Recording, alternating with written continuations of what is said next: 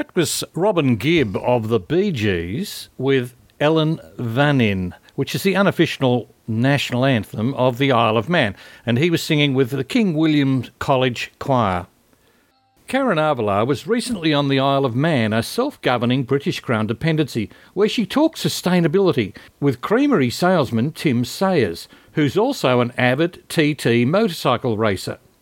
I'm here with Tim Sayers, Director of Sales at the Isle of Man Creamery, located on the Isle of Man. Isle of Man Creamery is known not only for its delicious dairy products, but also for its environmentally friendly approach to production, and most importantly, its happy cows. On top of overseeing worldwide sales, Tim holds the distinction within his team at the Creamery as being the only serious road racer. He's not only placed second multiple times in the Manx Grand Prix, but he's also successfully placed in the world-famous TT races here on the Isle of Man. So, Tim, thank you for meeting with me today. You have a very eclectic background between racing and your professional endeavors. We'll circle back to the TT race later, but I wanted to ask you how long you've been here at the Creamery and what attracted you to work here. I joined the Creamery in 2015, so I'm just coming up to 8 years. It was a very easy move for me to make. I've been coming over to the Isle of Man, my first time to watch the TT races in 1993, and then I started racing myself in 1998. I've always worked in food and drink in sales, and I just had the opportunity to come over here. So it was absolutely out of the blue.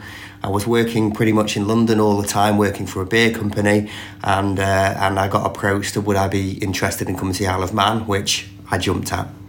Much different environment out here. It's very rural, very peaceful, very quiet, so much different from London. So the Creamery has a long and interesting history. It's known as, I believe, the only cooperative here on the island. So how did this business come to be? Maybe you can give us a brief history of the Creamery. Farming is a really important and historic part of the Isle of Man, dairy farming especially. So historically, there were dairy farms all over the Isle of Man. We've got a lot of lush green pastures here and historic family farms. Back in the early 20th century, everyone was trading their own milk, producing too much milk for the island to consume themselves. And so an Act of Parliament was formed where everyone got together and created the Farmers Cooperative in 1934. So we've been going for quite a while now, and in fact knocking on to 100 years soon. And hopefully I'll still be here for that 100-year anniversary. I'm sure you will be. Interesting side note. So Tynwald, which is a local parliament, this is where the Agriculture Marketing Act and Society legislation passed, what you're referring to. And Tynwald is the oldest continuously running parliament in the world, established by the Vikings, I believe, over 1,000 years ago. So I just wanted to mention that side note. So I want to switch over to the environment. As you mentioned, it's very beautiful here, very lush, very green. I know that there are some initiatives that the Creamery has undertaken to make the business more environmentally friendly. If you could talk a little bit about some of the initiatives that have been taken.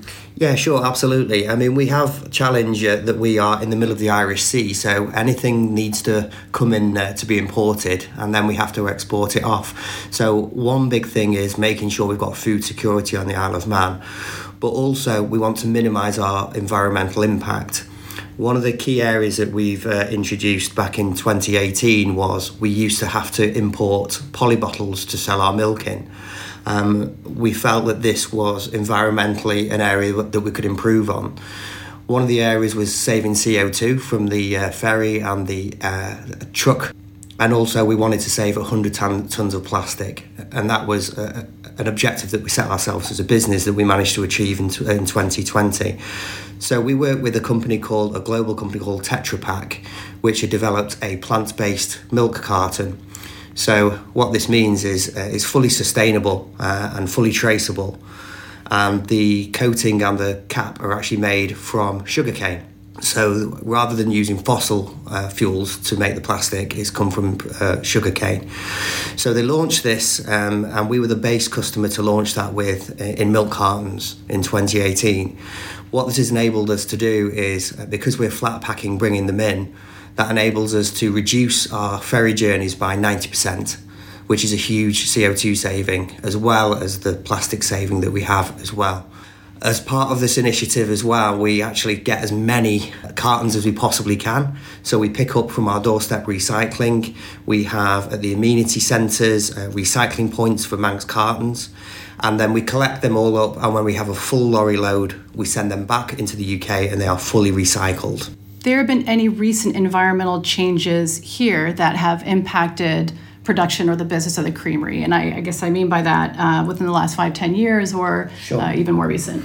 Yeah, I mean, we do tend to have quite wet weather here, being in the middle of the Irish Sea. And we actually have slightly cooler summers, but cooler winters as well. So we're a bit less extreme. And I think it's fair to say, if you ask some of our farmer producers, that the last few years, yes, maybe we've had a bit more extreme weather at times, as have a lot of other places. It's not massively impacted on our business as a whole. It can be challenging. When it's really raining, we have to bring the cows in for our own safety. And it is a bit more challenging for the farmers. But overall for us, it hasn't affected our milk production by the producers onto the island. Are there any future sustainability practices in mind with the creamery, or is there anything that you, based on the last 8 years that you've been here, anything that you would see as being beneficial for the company? Yeah, sure. We are conducting a lot of work on farm at the moment to look at the CO2 footprint of each farms. That's still at an early stage, and we've actually got some really strong data to say that we are more environmentally sustainable and friendly than the average UK farm. But what we want to take out of that is how we can improve that, how we can improve the CO2 footprint onto our farms, and also what changes we could make into the creamery itself as well. So it's a big area that we're focusing on as well. We're also looking at becoming a B Corp company, which is quite a big challenge. That's all around our sustainability and also ethical practices. So we want to be on the front foot. We know there's improvements that we can make as per any business, and it is a big focus for us strategically. So switching over to, so we've talked about the environment. It sounds like there's already quite a number of initiatives already in place that are very successful, and some future sustainability practices that are being looked at by the cooperative. So switching over to the contentment of the cows, because I had read a little bit about, I think it goes without saying, the importance of, if you have a happy animal, your product generally is going to reflect some of that contentment.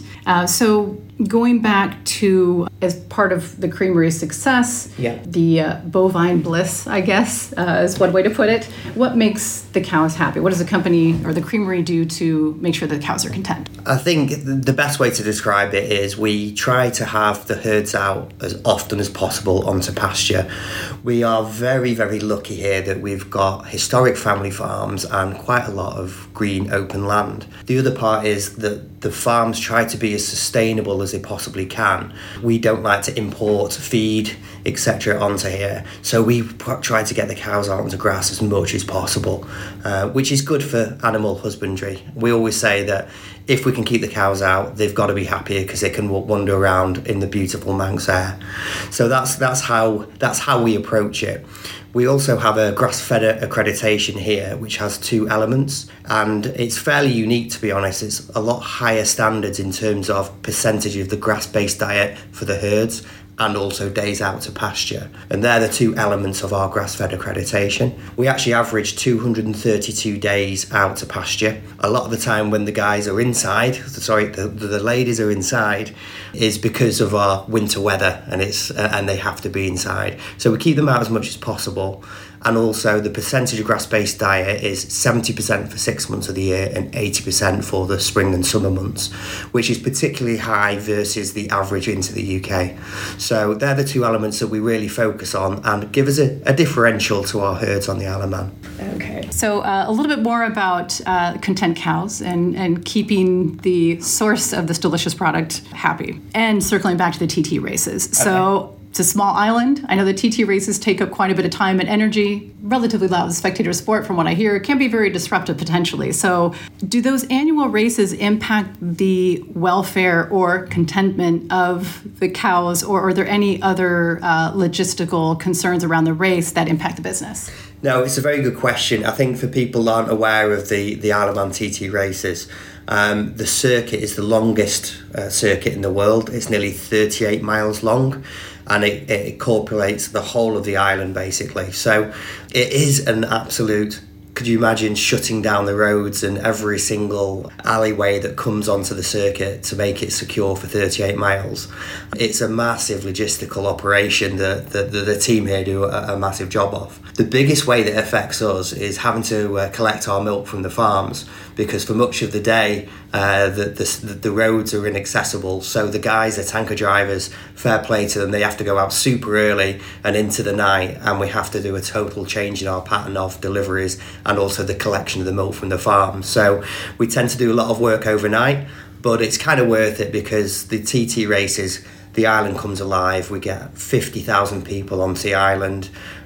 We obviously work with these guys, and they pick up a lot of our cheese and butter and milk as well while they're here as well. So it's a great showcase of the Isle of Man and its beauty, as well as the excitement of the TT races. And a nice product for protein recovery. That is true, yes. So speaking of the products that you produce, how would someone go about getting a hold of this? So I was actually very surprised to, and I know you have a variety of dairy products, I was very surprised to walk into a grocery store in Spain in a small coastal town and find cheese from the Isle of Man on the shelf. That was a rarity. So tell us a little bit about how someone might find your products. Yeah, sure. I mean, our export strategy is the mainstay of my personal job, to be honest. Like I said, we have so many cows and so much milk on here, we have too much for the Isle of Man. We actually produce about 1,800 tonnes of cheddar and red Leicesters between the two every year, and on the island we only consume about 300, so we have to find a home for 1,500 tonnes. We've been quite successful with our export strategy, so we've developed real key markets like Canada, the USA, as you said, Spain and Europe are big for us, the Middle East as well.